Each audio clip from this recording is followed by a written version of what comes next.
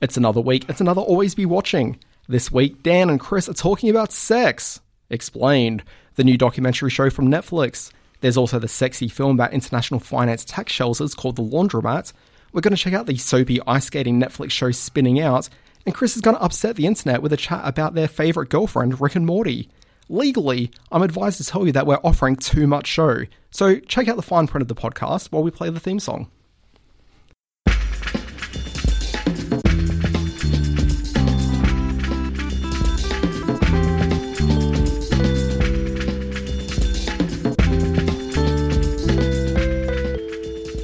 Hey Dan, it's great to be here. Hey Chris, it's also great to be here. Are you hosting this week? Is that what's going on? I think, well, you did the intro, but yes, I'm hosting. Welcome to Always Be Watching, our weekly chat about the things we've been watching on television. We're two very interesting people in the world who only have things that we've been watching to talk about as conversation. Now, Chris, how would you explain what this podcast is about? I thought I just did it very clearly. Well, maybe ask me. Dan, tell the people what the podcast is about. Okay, look, the way that I usually explain this to people, okay, and like the way you did it was fine. Thanks. I mean, some people could say this is the sort of pub chat that people have when they're giving TV recommendations to each other. But the way that I usually explain it is, let's say that you're at work, okay, you've got to have a massive presentation to the boss. Okay. Stressful. You've presented a number of options to the boss, one that's an incredibly ridiculous option, and then some fairly sensible options. Your boss ends up choosing the ridiculous option. Typical. Ends up killing a international world leader. Yes. Takes the world to the brink of nuclear annihilation. It's all too true. And while you know this is all going on, you're like, look, mate, that's going on. Let's just hang out in the other room for a few minutes. We've got to talk about something else. What are we watching on TV? We're forgetting And that's the real life, everyday story that I tell when people ask what the podcast is about. Excellent. You've got it down to a really succinct little soundbite there too, which is great. And it's relatable. The world's burning. We might as well watch television. Is that what you're saying? Yeah, pretty much. Yeah. Excellent. All right. I'm in for that. It's been a big start to the year already. Heaps of great stuff to watch on television. Heaps of great movies. Yeah. I'm a bit shocked by it all. I'm having trouble keeping up. I had a good catch up over the summer break, but I'm struggling to stay on top of it all at this point. Chris, can we talk about sex? Again. Yeah. I'm really no expert in this area. But yeah, sure, why not? You got to learn sometime. Maybe there's some way I could learn about sex. Look, there has been something I've been watching recently. Oh, really? What have you been watching? Whoa, that was a circuitous way of getting there. I've been watching a show on Netflix called Sex Explained.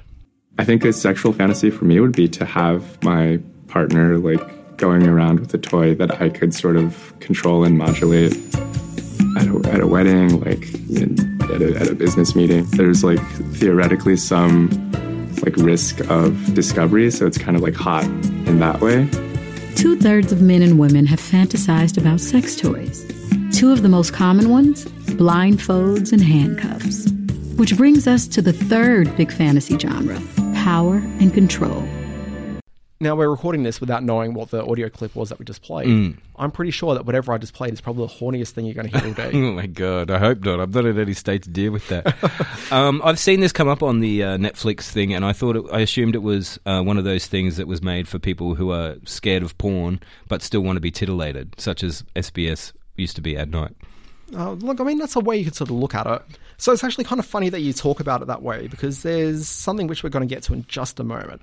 But what Sex Explained is, it's part of an ongoing series of TV series that's been produced for Netflix by Vox.com.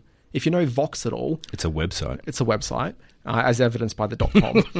Everything's got a .com these days. It's not just websites, Dan. What I really like about Vox as a online publisher is that all their articles are about trying to provide context to things. Yes.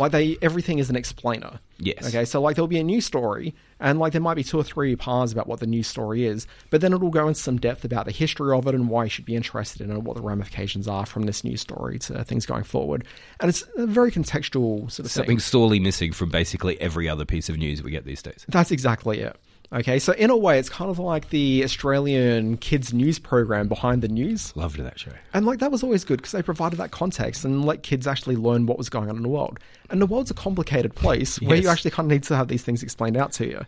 So with a lot of the Vox online content that's audio and video, they keep on using the word explained as part of the title. So I listen to a podcast called Today Explained. And it's always a new story about what's happening in the world. So in the last week, there's a lot of Iran, Iraq stuff. And so every day that week, there was stuff explaining how that situation all came about and what it means. And on a day-by-day basis, the way that the story was evolving and changing, the additional context you need to understand what was happening with all these evolutions along the way. Yeah, sure. Fantastic. Really fascinating stuff. But they've produced a number of series for Netflix as well, where it's also under that Explained banner. And I've talked about a few things that none of it's coming to mind right now. But their current one is Sex Explained. And so it's, I'm going to say 8 or 10 episodes. So it's a whole series of the Sex Explained as opposed to different... I see. Absolutely. I thought it was different. I thought it was different things explained, one an episode. But no, I'm wrong. No, so it's Sex Explained over a couple of episodes. So different things about sex and sex culture. So when I was watching it, the one thing that came to mind for me, and this is what you were talking about with the idea of, is this just like horny TV for people who don't want to watch pornography? There was a show that existed through the 90s called Real Sex. It was produced by HBO. Yes. And I think there were about like 20 of these documentaries. So aired in Australia on the Comedy Channel. Okay, and I was a teenager when it was airing on the Comedy Channel, so I've seen a fair bit of that TV program. But essentially, that's kind of what that show was. And if you think about like through a 90s context, that was a time where there wasn't sort of internet pornography readily available everywhere. And so the dark days, I used to call it. Sorry, Dad. Shows like that were very... Not trying to derail you here with my childish, smutty talk. Trying to keep things as grown up as possible here, Chris. Sorry, Dad. Sorry. Yeah, before we get into the ins and outs of it all. But Chris...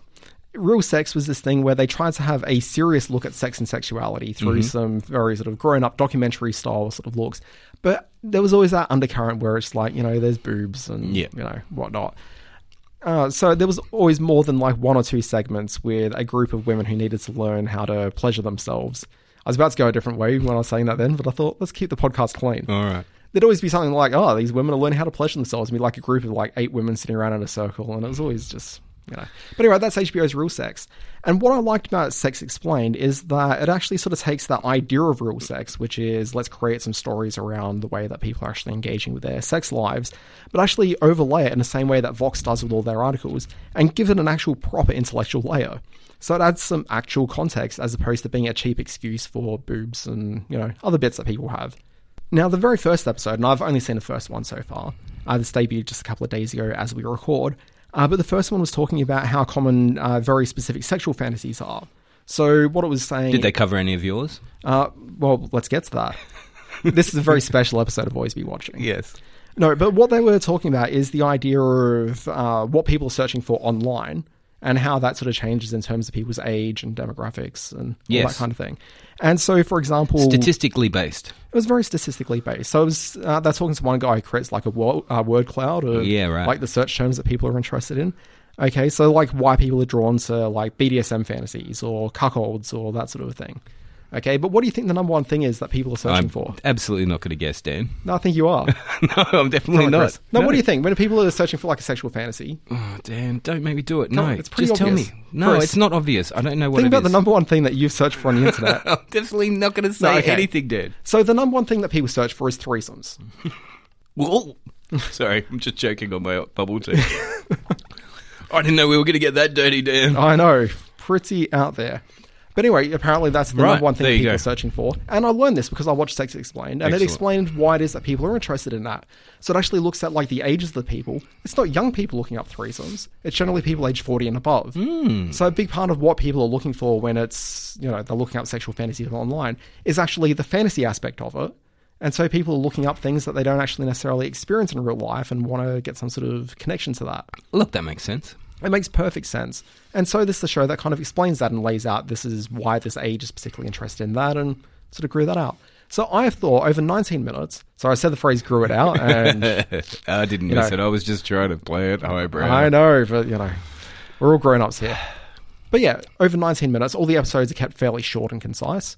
But it was actually fairly informative. And it just seemed like it wasn't necessarily just for titillation, where I'm sure there's lots of people who watch it going, oh yeah.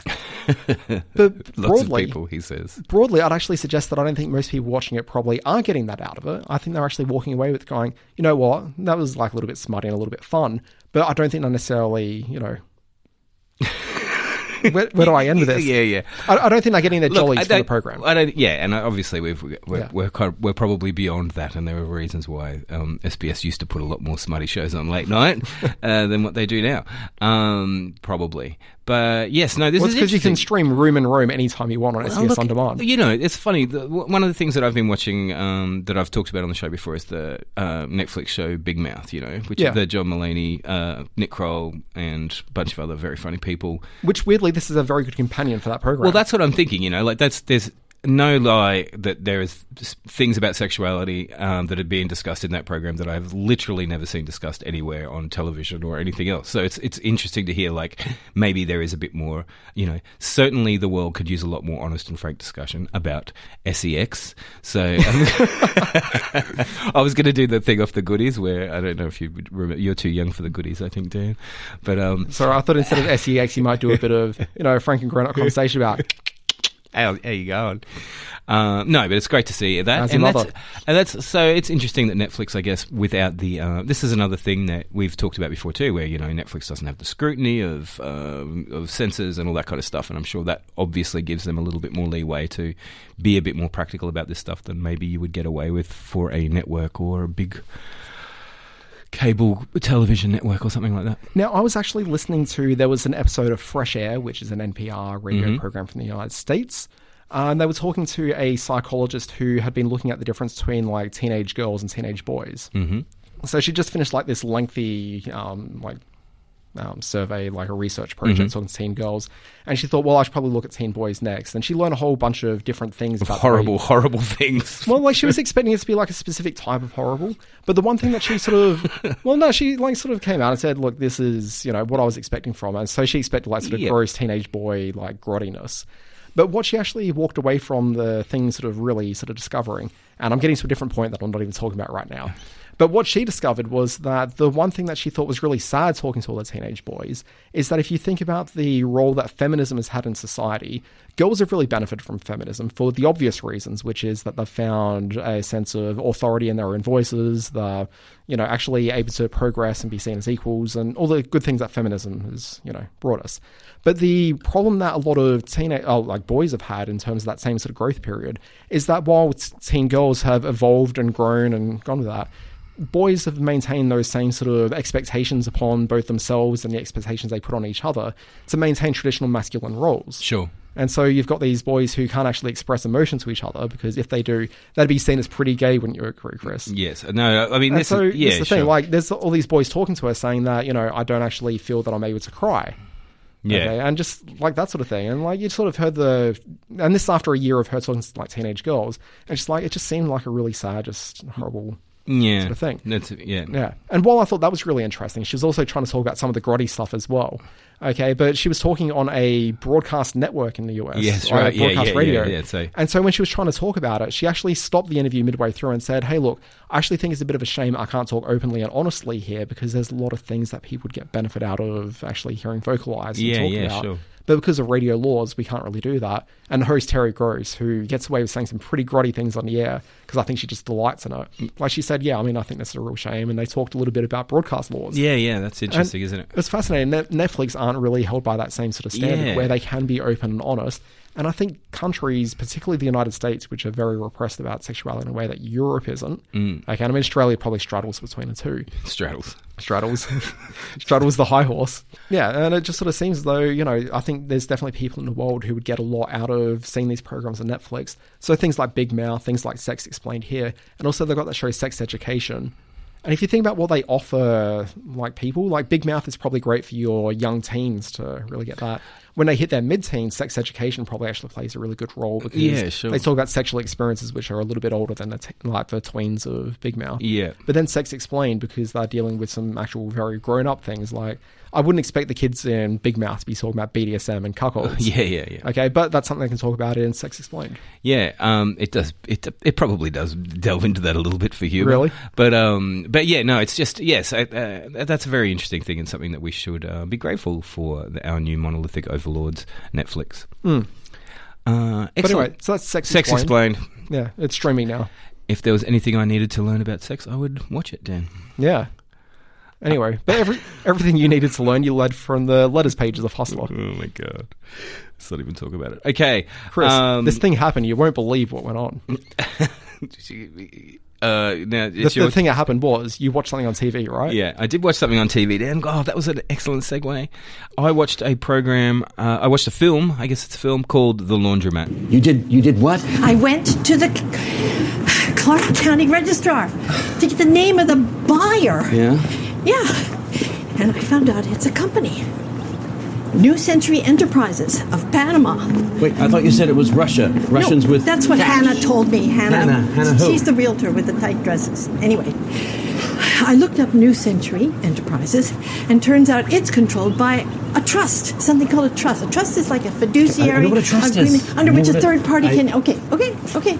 So the director of both New Century and the trust is a woman named Mia Beltran. Yeah. Is that a name that I should know? Well, she is obviously very powerful. She is the director of numerous companies. All her companies are registered to the same law firm in Panama, Mossack and Fonseca. The Laundromat, this was a Netflix movie, I believe. Yeah, see, I rely on you to know some of the background of this stuff that I know nothing about except for the fact that I've watched it. So you've heard of Steven Soderbergh, right? Steven Soderbergh, fantastic director. Signed a deal with Netflix, produced a number of films for them so far. First one was High Flying Bird, and then now he's done The Laundromat. What was High Flying Bird like? I've not seen it, but I wanted to because I quite like the Soderbergh. Yeah, me too. And it's hard to explain because it's not really the kind of filmmaker I traditionally get into, but I always have really, really liked his stuff.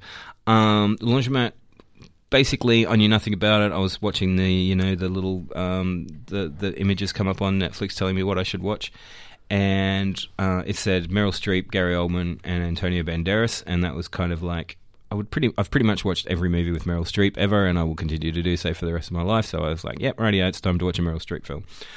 I guess the most interesting thing about this is, straight away, is that it's not it does some really cool stuff with how it tells the story. So, and it's not a strict narrative. It's not a strict narrative, but it kind of is. So it has a it starts with Gary Oldman and Antonio Banderas, who are explaining basically the systems under which the offshore money, I'm going to call it offshore money laundering, even though it's illegal, that's gone down and been exposed basically by the Panama Papers, I think was the main crux for this whole thing, and looks at it fictionalizes slightly a couple of the stories that were in the Panama Papers. Now, the firm responsible was Mossack Fonseca. Yes. And I believe that they are performing as both Mossack and Fonseca. Well, they are, right? So, so it's not actually... I guess it is fictionalized to a degree, but they are doing the real characters. That's what I think. It's been a few months since I've seen this. But yeah, so Oldman and Banderas as those two characters, which it's not immediately obvious that's what they're doing, but they are explaining to the camera during scenes and around scenes what's kind of gone down, how they've managed to launder all this money, how it works,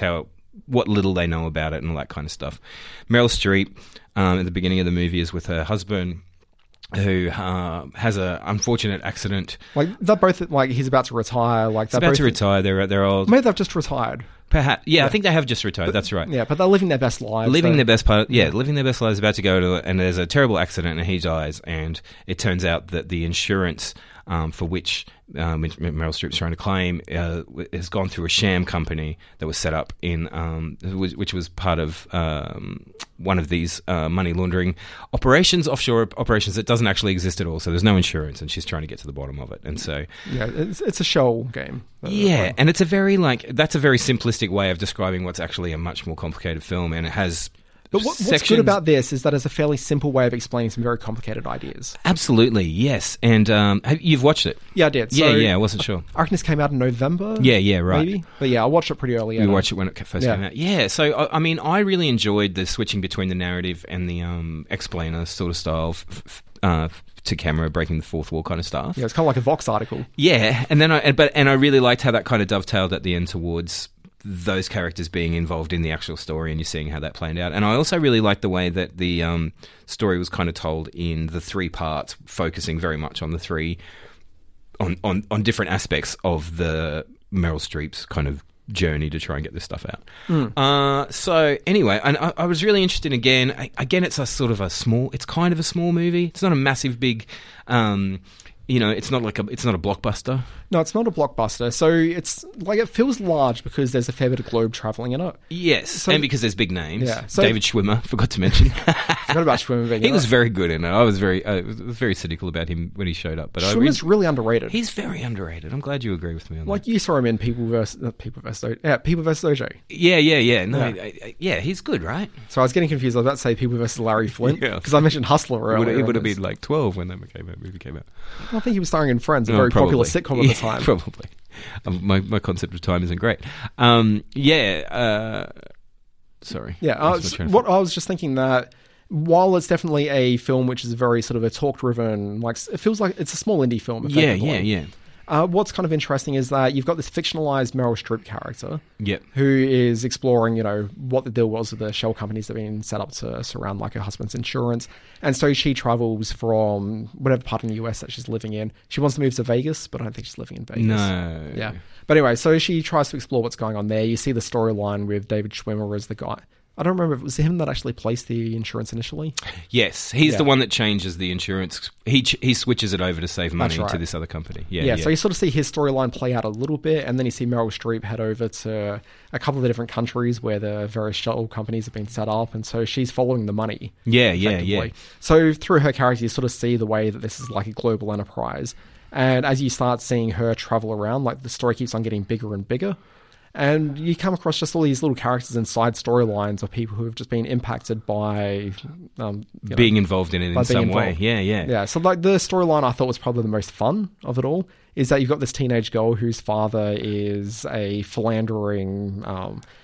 I don't even know what he is. Like, I want to say that he's got like a drug, like he's a drug kingpin or something. Yeah. He's something definitely like- up to like shady stuff. Yeah, he's maybe up to no guns. good. I'm not sure.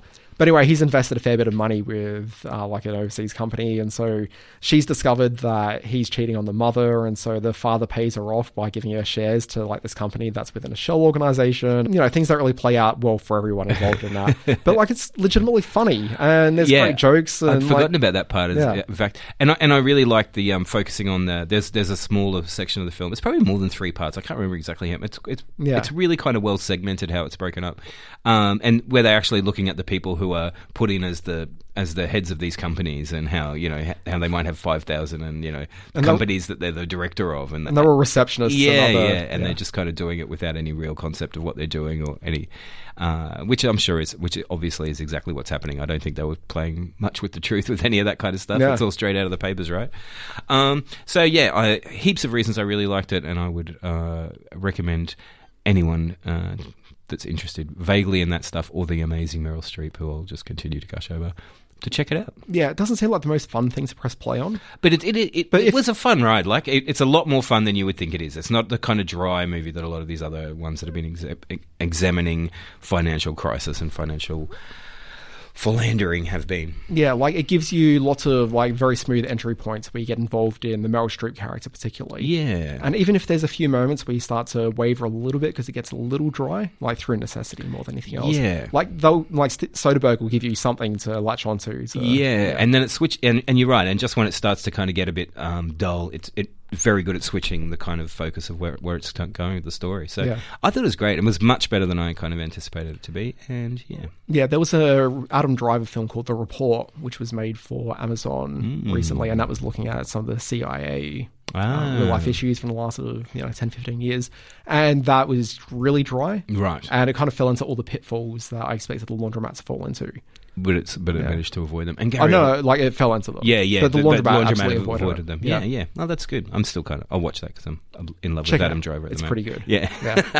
Yeah. So yeah, there you go. The Laundromat on the Netflix.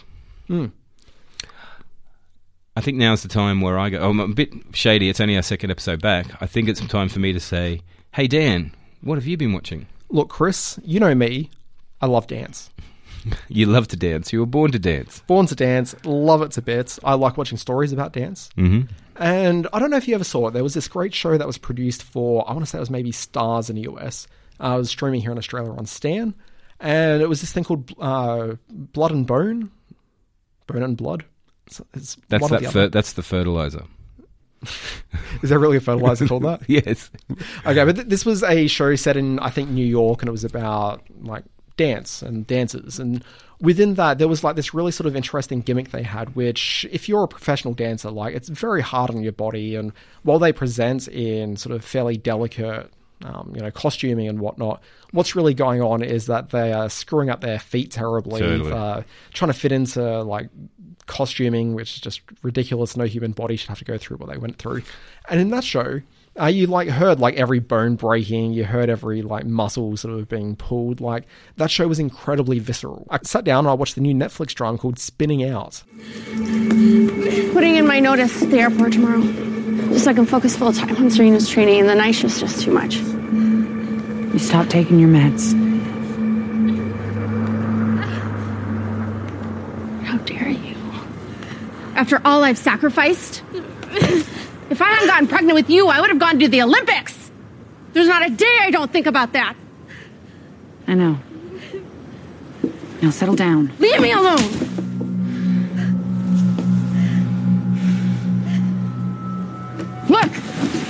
Look at what you're doing to her. You're not healthy right now. You're hurting her. Do you hear me? Yes.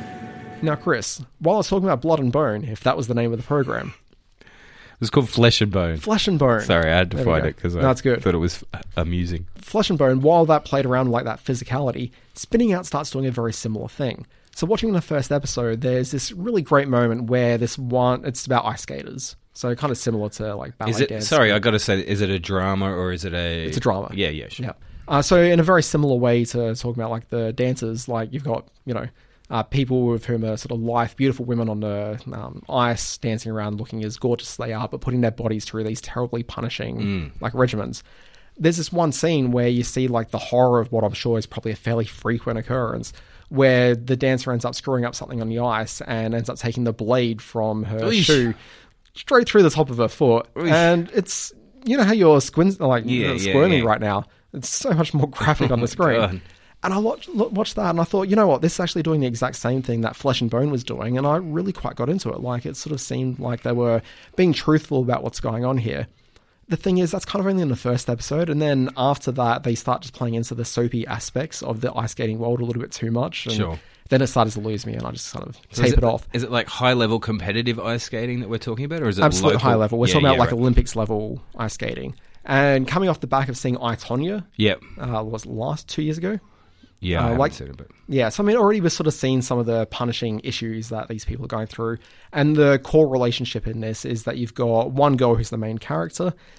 She's got her domineering mother, which feels very much like I, Tonya, and I'm sure is very much like a lot of relationships that you see go on here. And then there's like another daughter who's a couple of years younger, but has a lot of promise on the ice as well.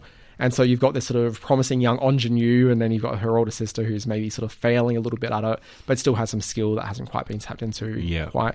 And then there's the mother who had a promising career when she was young that never really quite played out either. The mother, and this is where you'll be a bit more interested, Chris, January Jones from TV's Mad Men. Ah, yes. Betty Draper herself. Betty Draper. Oh, my God. And I didn't really quite notice it was her at first. Oh, wow. She's very good. I'm not surprised that we're able to...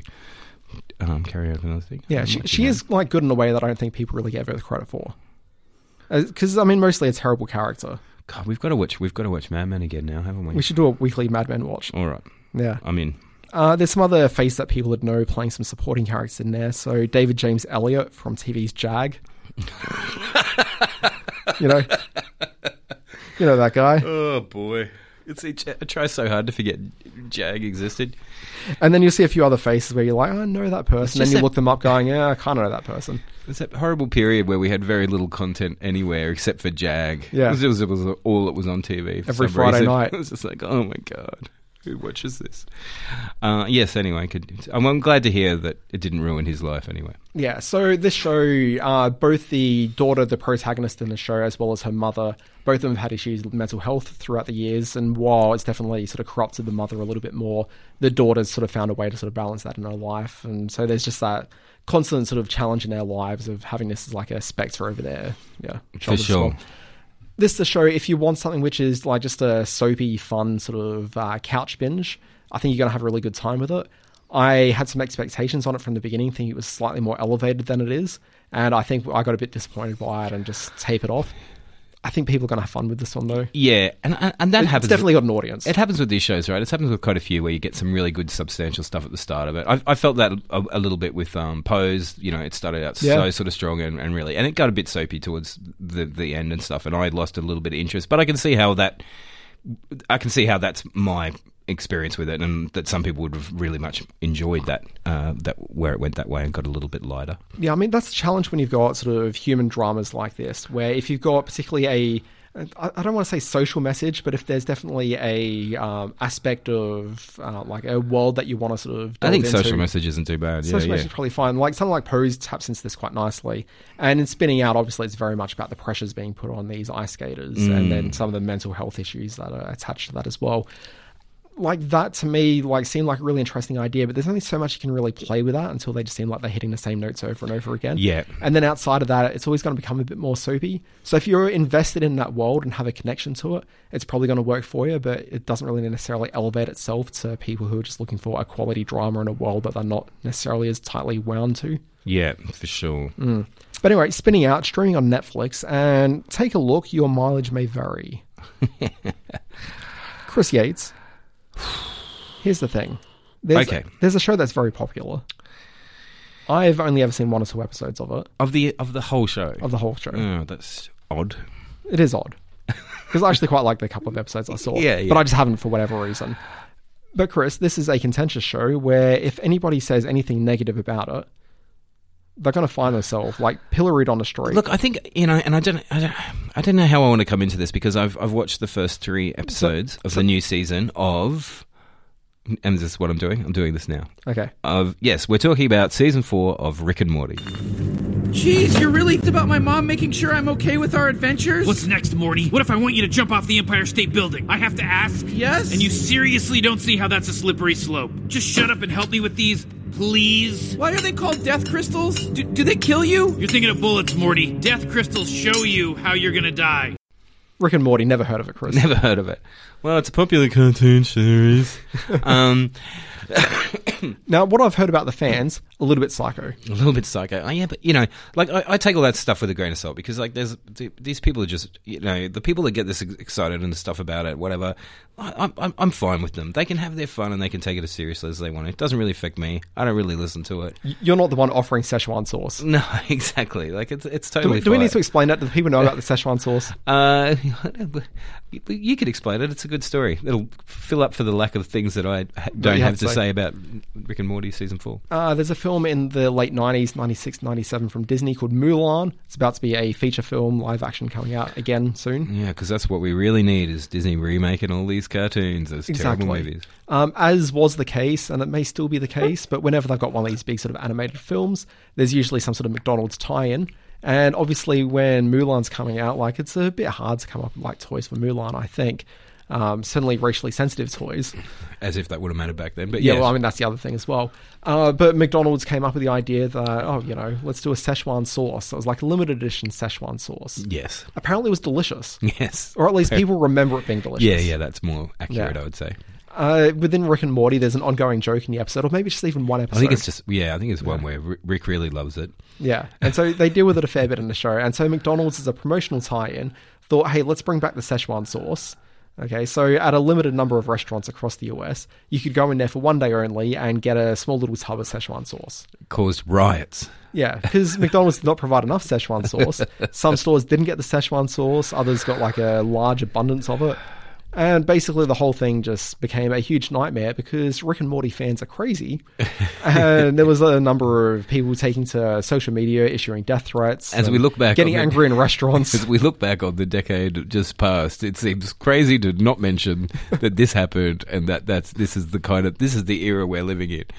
It's indicative of that. Have I ever told you about the McDonald's podcast they tried doing? No. Okay, so about a year or two after the Szechuan sauce incident with Rick and Morty, they thought they'd make good It must have been like within the same year. Yeah. Okay, they thought they'd make good and re-release the Szechuan sauce. Yep. And so as part of that, they came up with this podcast which explained the Szechuan sauce issue and like why it was that it was actually hard to create the Szechuan sauce to begin with. And it was a corporate-driven podcast. Yes, the best kind. Now, the thing is, there's actually a fun story to be told, even from a corporate perspective. But clearly the lawyers had gotten involved in it. And so when McDonald's is telling a story about the Szechuan sauce, they kept on having to refer to Rick and Morty. But the lawyers have clearly said that you can't name the program. And so consistently through this podcast, they keep on talking about a very popular animated TV show. Oh my God. It was maybe the worst corporate thing I've ever heard. Oh, that's so dumb. Yeah. Like, they were better off not doing the podcast than having to doing like, that. mention that all the time. Can we start a McDonald's podcast? Yes. Excellent. All right, I'm down with that. It's going to be like a food review program, right? Yeah, there'll be a lot of reviews. As long as they keep making delicious burgers, there'll be plenty to talk about. Chris and Dan munching on Macca's. Subscribe now. So anyway, and there's this thing. Rick and Morty is quite. We love saying this phrase, but it's quite auteur-driven, right? It's a small. It's written mostly by two people, by one person, and it's it's had a very clear direction. It sort of wasn't very. It was unpredictably popular, I think would be another way to say it. So it kind of no one really expected it to go as hard as it did. Yeah, it was definitely a cult show at first, but with a very vocal support base. And it's probably, like, who knows? It probably still is. I don't know how many people are actually watching it. Well, I think it's like it landed up on Netflix around the place. So I think that sort of very positive word of mouth has grown into like a fairly sizable. It's not made by viewership. Netflix, is it? No. It's made by. It was a Cartoon Network show, like an Adult Swim. And is it still, or is it now made by Netflix? I think it's still like an Adult Swim. Yeah. I think so. I don't know that much about Rick and Morty, to be honest. And neither do I. Like, I watched it and really enjoyed it. There's some amazing episodes, some really, really amazing episodes in the last season. Kind of fell down a little bit flat at the end. I'm 3 episodes into this new one, and I just cannot grasp it. I cannot get my teeth into it, and I cannot find anything to really enjoy about it in any way the same that I did with the previous ones. And I don't know whether I've changed, or whether it's just not happening as well as it could. Yeah. I also feel like it's Has there been a long gap between seasons? There's a fairly long gap. I think it was over a year. Not hugely long. Which, admittedly, it's always hard to tell with animation because sometimes... Yeah, that's right. It could have been made a lot earlier than what it was. But I don't think so, because I think they were pretty much... I think there was a lot of stuff where Dan Harmon was like... Is that his name? Yeah. He's not the creator of the show, but he's like the... He's producer. the runner or something, right? Yeah. So, and he was having a lot of trouble finishing it. Like, I know there was a lot of talk about it. It was him holding it up rather than it being a studio kind of thing, because he was going through his crises of being a successful middle-aged man and not knowing what to do with himself. And I think it's weird to hear about Dan Harmon having production issues. The funny, yeah, exactly. And maybe something that's clouded my vision is that I've watched that documentary about him and his touring podcast. Is that through Harmontown? Yes, Harmontown. Is that the name of the documentary as well? I can't remember. I feel it might be. And so I would say that despite his best efforts to make it flattering about himself and to sort of show his human side, and I would say that he failed pretty badly at doing that, and I kind of came out of it just going like, oh my God, seriously, this guy? So that might have affected my enjoyment of, or my willingness to get back on board with season 4 in a really passionate way. I'm going to keep going on it, but at this stage, I would say I have been underwhelmed by the first few episodes of the new season, which is a shame because the season 3 came in really strong. I think it had... I can't exactly remember where the absolute peak of it was for me. But, it's been some very clever... It's high... Despite its kind of, like, crassness, it's quite highbrow kind of science fiction concepts always. It's very... It does it in a way that hasn't been done before, and it still manages to be funny, and it still manages to sort of have some good humanity to it, but... not hitting the mark for me at this point. Let me ask you this. Mm-hmm. So it's not hitting the mark for you, but are you sticking around watching it? Yes, I will watch it all. Yeah, for sure. Because I've got nothing else going on, really. Hey, look. My life is really dull. That's what this podcast is all about. Clearly, how much freaking TV we watch. But yeah, and it's not like I'm going to come out and say Rick and Morty is crap, because I don't think it is. But I'm in. Also, you value your life, and I value my life. But also, yeah, I'm interested to see where it goes again. I'm really interested to hear that you've only seen a couple altogether. I might cherry pick a few out for you to watch. Yeah. Oh. Because I think you would enjoy Like, there's them. no reason I haven't watched more. Here's a really good example. I watched a couple of them and I was like, I'm just not feeling this. I'm going to go to my soon-to-be finished Disney Plus subscription and watch some Simpsons. And I watched season 14, episode 12, where Lisa does a spelling bee, and it was just so much better than the previous episodes of Rick and Morty that I was trying to watch. And that's season 14 of The Season Simpsons. 14, episode 12. It's amazing. That's my new, even though I only picked it randomly and just sort of jumped in there. What I do when I'm on Disney Plus and I'm trying to find a Simpsons episode, it's like no Christmas, no Halloween, no basically no concept ones at all. Like nothing where they're like, messing with, as long as it's like set in Springfield, dumb shit happens, Homer gets in trouble, they're the ones to watch. And so that's how I've been skating through, and I've had a very good success rate, even at the later seasons, doing that. Yeah, so I've been rewatching The Simpsons as well. So pretty much every night when I'm cooking, I put on a Simpsons episode. Where are you at? Well, pretty much everything I cook takes about like 30 minutes, like 30 to 40 minutes. So So did you start at season 1, or where did you start? Started season 2. Did you? Yeah, right. So at the moment, I'm only in season 3, like episode 15 or something. I'm not too sure. I'm trying to remember what the episode was I watched most recently. I think that with this, we've talked a lot more about The Simpsons now, but that's fine. That's what this podcast does. How surreal is the first season watching it again now? It's amazing to kind of watch. There was a long time where it was just unwatchable because it was so different to the kind of rest of it. But when you watch them now, they have this totally sort of different vibe and feel, and like they actually have a different sort of sense of empathy and. It's very interesting, that first season. Look, they in do. retrospect, and yeah, I mean, I agree with that entirely. The thing I would probably say is I don't. They're not very funny. as such. Season 1 I don't think it's funny, but season 2 is where you start to see like the good jokes really start landing through there. So the episode I watched most recently, I'm actually only still in season 2. I watched the Oh Brother We're Out There the other day. Oh yeah. I finished watching Old Money. Yeah, so actually, that was the most recent episode I saw, and that wasn't that funny. But it's already starting to pick up into the... I mean, season 3 still has some issues. Season 4 is the beginning of the actual... The season 4 is where it's amazing. I think season 3 is definitely where you start seeing it lift off. Yeah. Although, I'm about to watch the episode where Marge paints Mr. Burns. See, that's very good. That's pretty good. But the episode after that is Lisa's Substitute with Dustin Hoffman as the substitute teacher. Yeah. And that's an all-timer episode. Yeah, that's right. Yeah. It's not like they start at 4, but yes. I think it's like 4, 5, 6 where you just don't have a... But the problem is I've seen them so many times. I can't keep watching them. Holy crap. Okay, can we just talk about The Simpsons? This is literally what I've got ahead of me at the moment. So I just watched Old Money, which is the episode where Grandpa falls in love with a woman at the retirement home and she's got a lot of money and leaves it to Abe. And it's an okay episode. Yeah. It's not too special. But this is what I've got coming up.